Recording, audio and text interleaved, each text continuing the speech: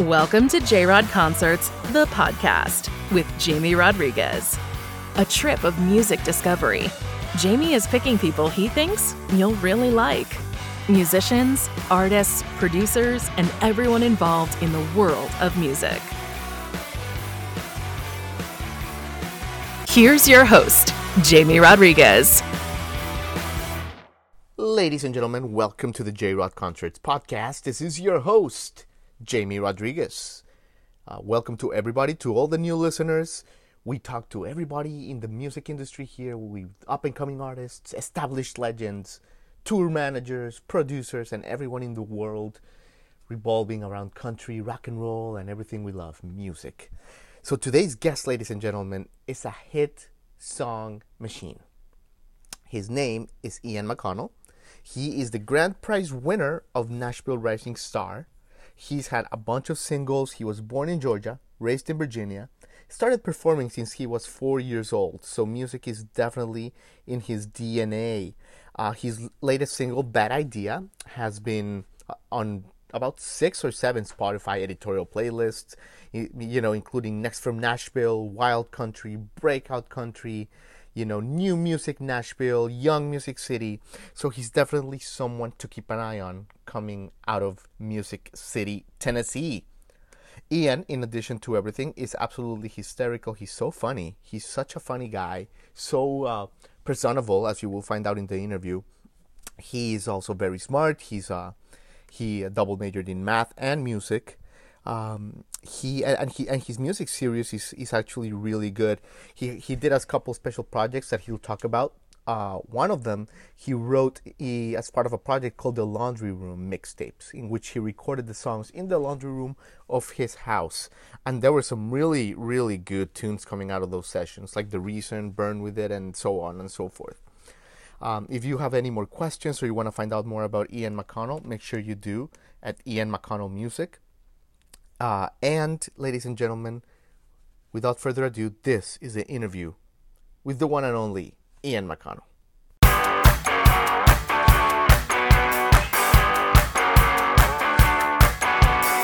Yeah, dude, absolutely. It's funny. Like everybody at the beginning of the pandemic, we were doing these interviews and people were really struggling, myself included. It's like, oh, I think I have the wrong thing. The filter came up, the mute came on. Now everybody's like a pro. Exactly. I know. We've all developed this super special skill. Absolutely, man. How you doing? How's your day going, Ian? It's been good. So this week I was supposed to be at the beach in North Carolina with my family, Nice. but the hurricane came through. So and it demolished the beach that we were going to. So I am currently staying with my parents at their place in Greenville, South Carolina. Nice. And we have some cousins coming down to visit here later this afternoon.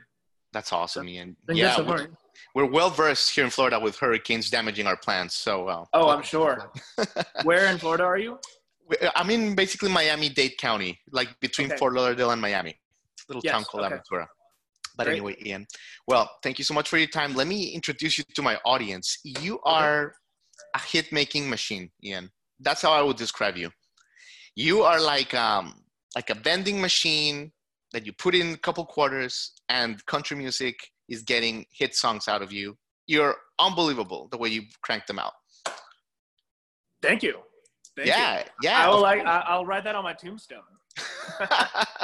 I bet you will. Yeah, I mean, some of them, the latest ones, How Do We Do This and Bad Idea, of course, those are like the ones that are like really hot right now.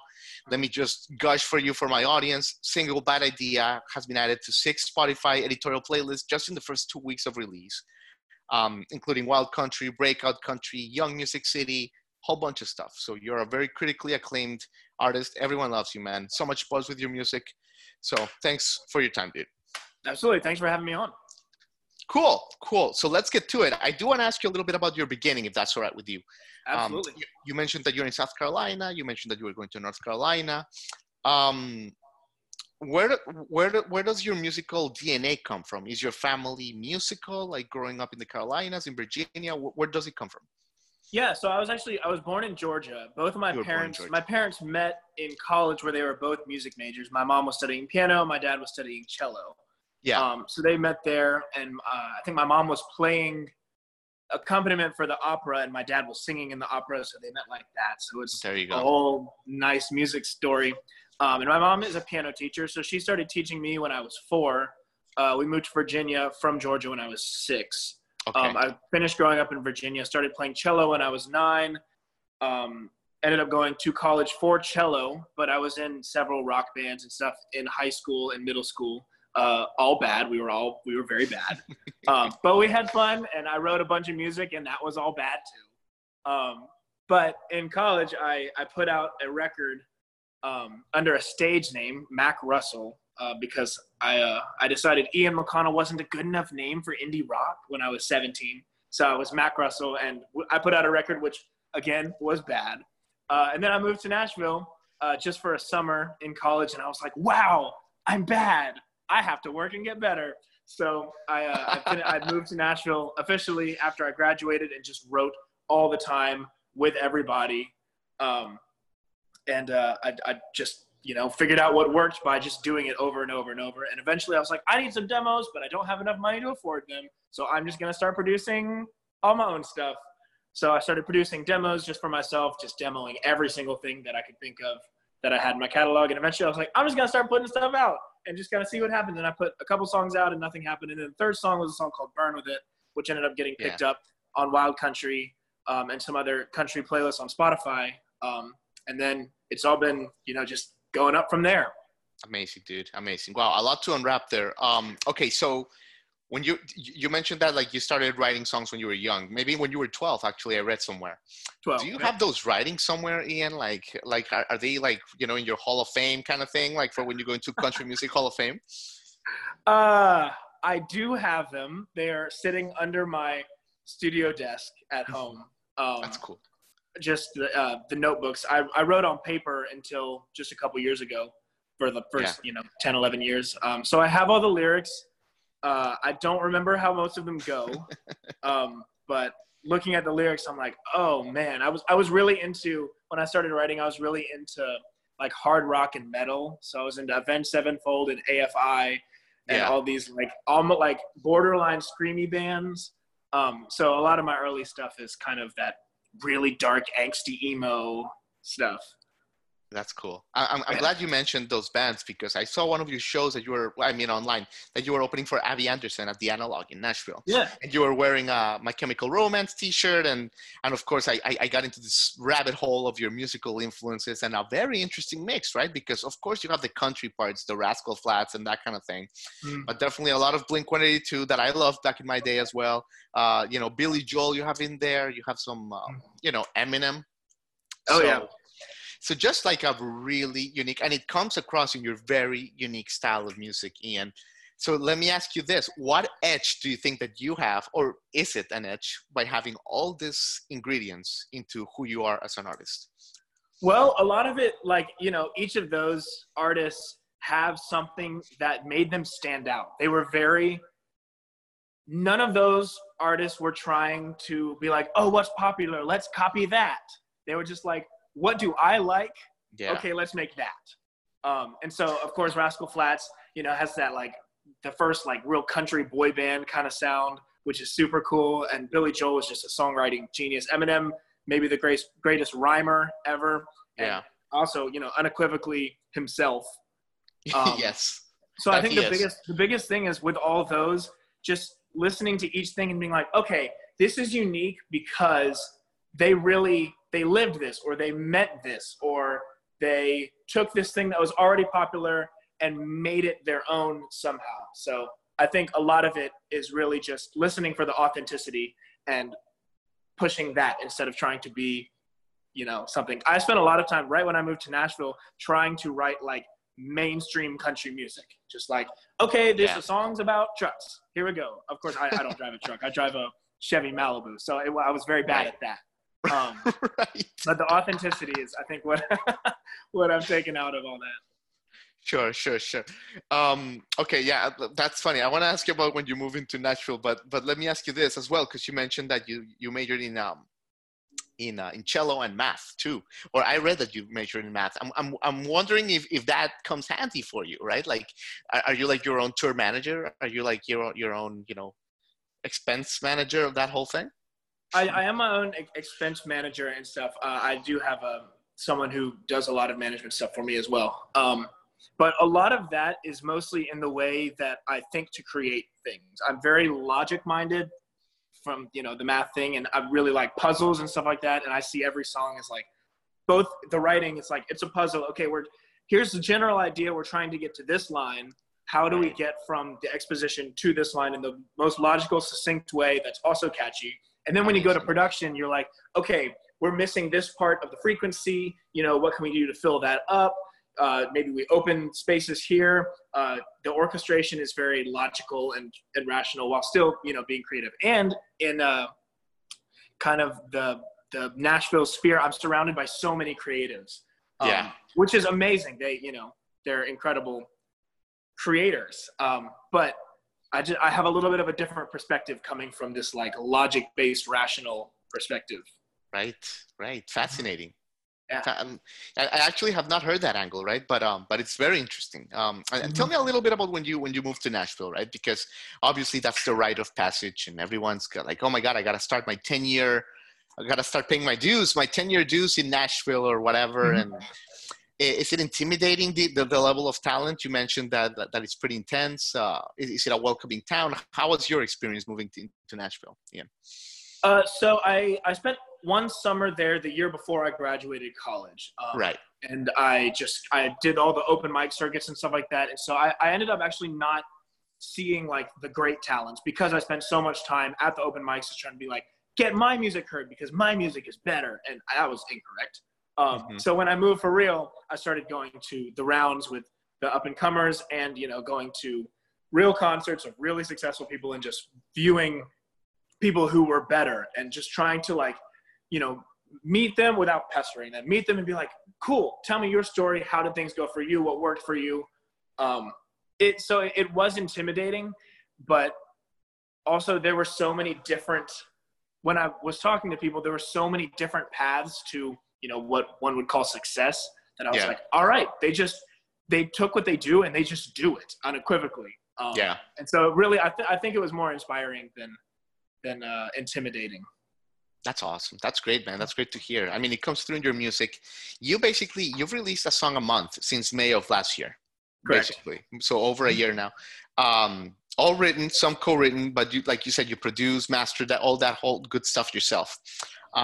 Jesus, Ian, that's amazing. What's the secret to like being so prolific at this? Like, I mean, some bands, like, I don't know, I guess you too, got the posters in the back. They take like 4 years to write a song. And it's frustrating for everyone, but they're like, it takes us, it's got to be the right song. You're a machine. What's the secret there? That's a great question. I don't know that there is a secret. Mostly, I just do things and live life, and then you're like, all right, well, how does that make me feel?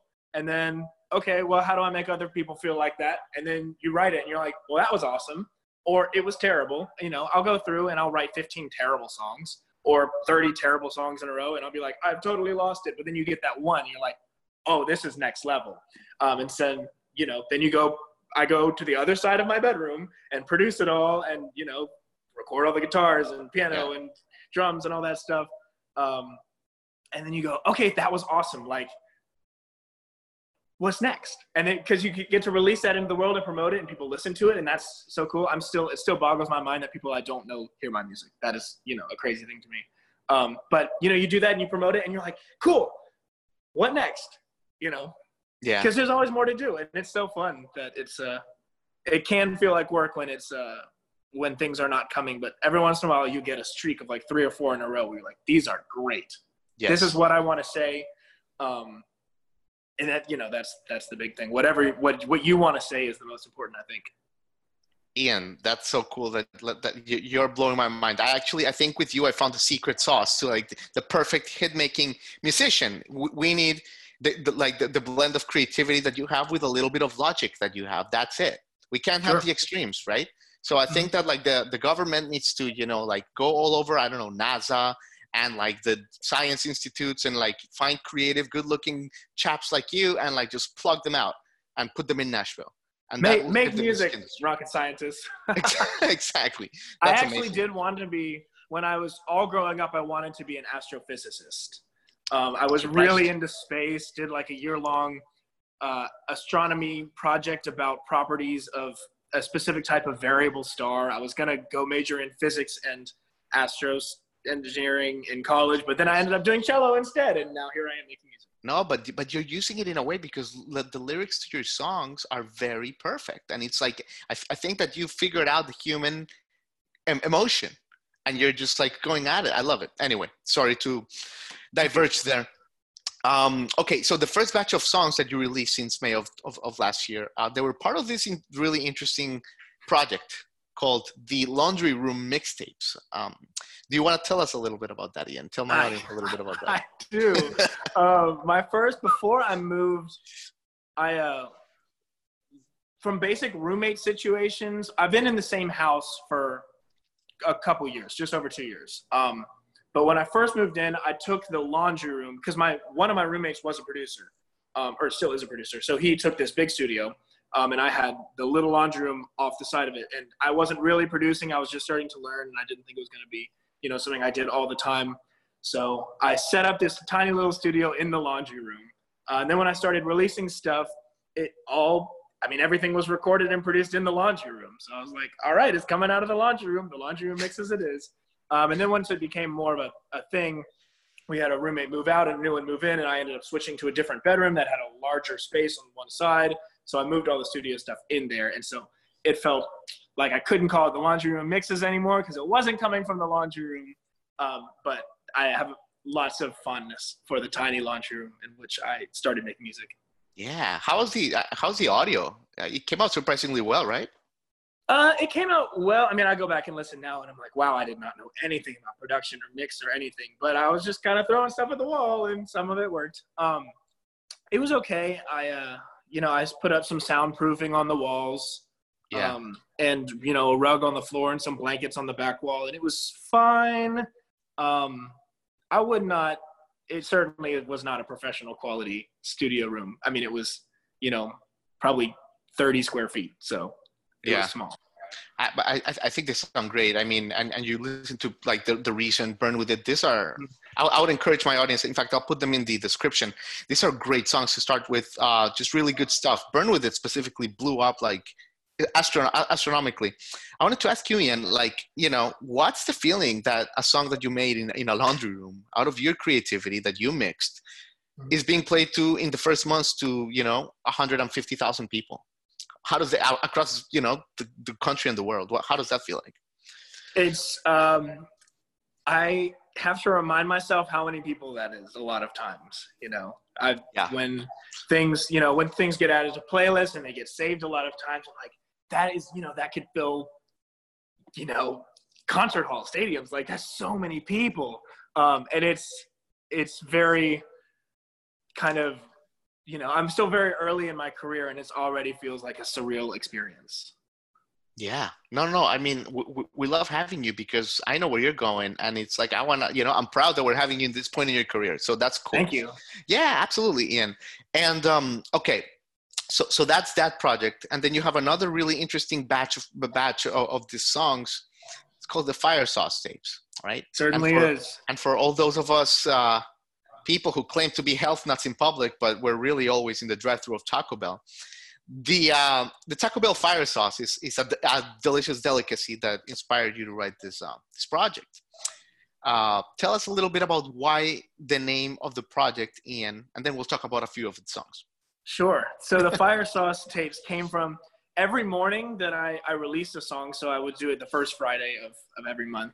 Every morning I live near a shopping center and there's a Taco Bell there. And every morning before the whole pandemic thing happened, I would walk to Taco Bell and get a breakfast burrito from Taco Bell on that Friday morning. And I was like, I've released a song. I can eat this really unhealthy thing, but it's delicious. And I'm going to douse it in fire sauce. And I was like, this is kind of like I'm still kind of doing the do-it-yourself thing. It involves a lot of Taco Bell and fire sauce. To me, they were linked, and therefore that's what they are. I needed a new series, and I liked the kind of the spicy imagery of No, the imagery is perfect, and of course, Thank it you. sounds goofy, but the songs are not goofy. The songs are really like straight on. Can't wait. Didn't feel a thing. Really good. Specifically, they're joyful. They're very playful. Didn't feel a thing is a great song. I think we can all relate, honestly. Even us divorced folks, we can relate. The ones that are in that level, seeing that old flame kind of thing. Are some of these songs, Ian, based on experience from you, or like, do you get into a character? Almost all of them are based on experience. I have difficulty forming every time, and I don't know if it will come across that way, but when I write something that's just like a story about something that I haven't experienced or my friends haven't experienced, it could come off like it just feels inauthentic when I do it. So most of them are based on experiences or just like imaginative, like extensions of things that are happening to me. Like I've got a song that I put out in January called Car Wreck. And I was stuck in traffic and I looked at this person. I was like, that is a really attractive person. I'll probably never see that person again. And then I just was like kind of thinking about that for a while. I was like, what if that's like the love of my life in this car and I'm never going to see them again? And so then I ended up writing this whole song about, that strange imaginative fantasy, but then Didn't Feel a Thing is 100% true. How do we do this? Bad Idea. Also, Bad Idea is, every word of that is true. Same with 17, Her Heart, the most recent several.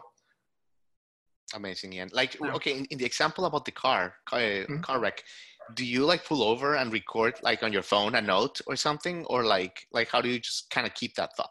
You must have those frequently. I thought about, usually I'll jot down in my notes on my phone, just like, what actually I jotted down was this person's license plate number. Photo, which was super. zoom in. In retrospect, that was a little creepy. For the song, I use a slightly different license plate number.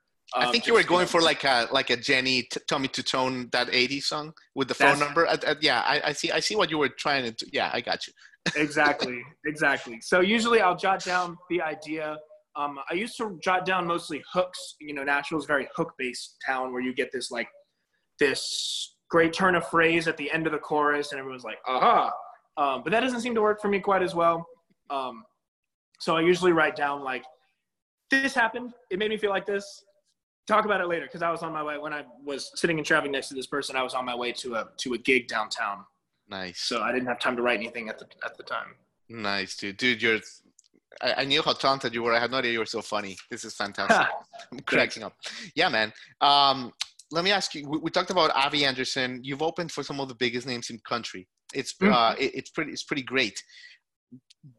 What are some live moments, Ian, especially now that you finally have a chance to stop because you've been touring a lot, where you kind of like, you've had a chance to breathe and you look around and you say, man, I can't believe that show, or I can't believe that show. Like it gave you goosebumps and you think about it. Yeah, I love the Abby Anderson show. Was my first like really big show. I did a lot of touring and stuff kind of as a sideman because I play a lot of instruments, and so I was sideman and doing backup vocals and stuff like that. But Abby Anderson was the first like big show I had as an artist, and that got hooked up by this guy Zach Kuhn and Backboard Entertainment.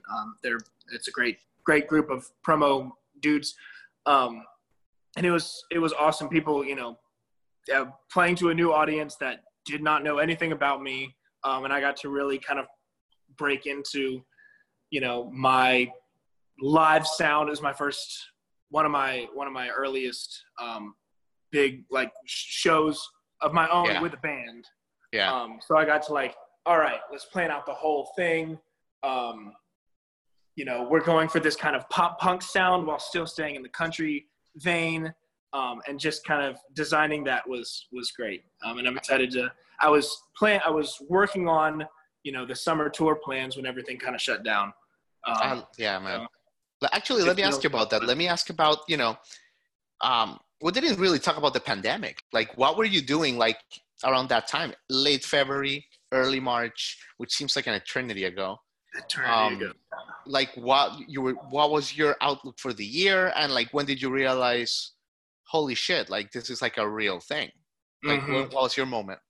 So I in February I was still kind of coming up, but not like a whole lot was happening. But I got a spot to play at CMA Fest. And it was my first year playing at CMA Fest, and I was so excited. And then, of course, CMA Fest didn't happen. And then we had the awful tornado in Nashville, which was rough. Yeah, and were you there? Were you there for that? I was there for that, but I was in West Nashville, so my home was unaffected, thankfully. But I played a showcase later that week, which just felt strange in general to be, playing a show when people were out of their house and stuff like that. And then the next week, everything shut down, and I was like, oh, I really don't know what's going on here. But the great thing about that was, obviously none of that was great. But luckily for me, I was able to continue to write and produce and do stuff out of my house during all that time. And, move to social media, do a lot of live streams. I'm doing a lot of stuff on TikTok, which has been going well and has really helped grow my Spotify base and stuff like that as well. So it's definitely jarring, and the whole thing feels out of whack, but luckily it's not like a grinding halt. I get to just move in other ways. Yes. I feel like a lot of artists have kind of adapted after the initial shock, right? Yes. So yeah, for sure. And you didn't really have an album cycle. Correct. Going on, which was a part of it. Ian, I don't know. You've been so generous with your time, dude. This has been so fun, man. What plans do you have for the rest of the year? I guess we don't know what's going on with the virus, but are you going to keep working on your home mixing skills, live streams, in online shows? What's going on? Yeah. So it's hard, certainly hard to plan shows at the moment. While I would love to be doing that, it feels, very risky to do so. And I also don't want to, put on a show and ask people to come out away from safety, put people in a vulnerable position in order to just be like, look at me, especially when I can do that on social media with live streams and stuff. I've been doing 3 or so live streams a week through TikTok and Instagram. Right. I'm gonna continue to do that. What's your TikTok username, Ian? At Ian McConnell Music. Same with Instagram. Ian McConnell Music. Perfect. Okay. So plan is to continue that. I'm going to continue to release a song every month. I've got a great collaboration coming up at the end of the year, which I'm very excited about. Surprise. Yeah. Not ready yet. It's not okay. Stone, okay. But I think it's going to be really great. Continue to work on the mix. Hopefully get some more collaborations going on. Keep building up that audience so that, when things open up, whenever that is, I've got, this audience ready to go to shows are excited to see me and know my music and stuff like that. Dude, you have the right idea on. We can't wait to see you, man. Can't wait to see you perform. Thank you. Absolutely. Yeah, this has been fun. Thanks so much for your time, dude. Thank you, Jamie. I wish you all the best. You're just getting started, man. And I can see the future for you. And it's a very bright and beautiful future with a lot of trophies and a lot of screaming fans fainting outside the venues. Thank you. Yeah, man. All right. Take care. Thank you so much. Bye, Jamie. Thank you. All right. You've been listening to J-Rod Concerts, the podcast with Jamie Rodriguez.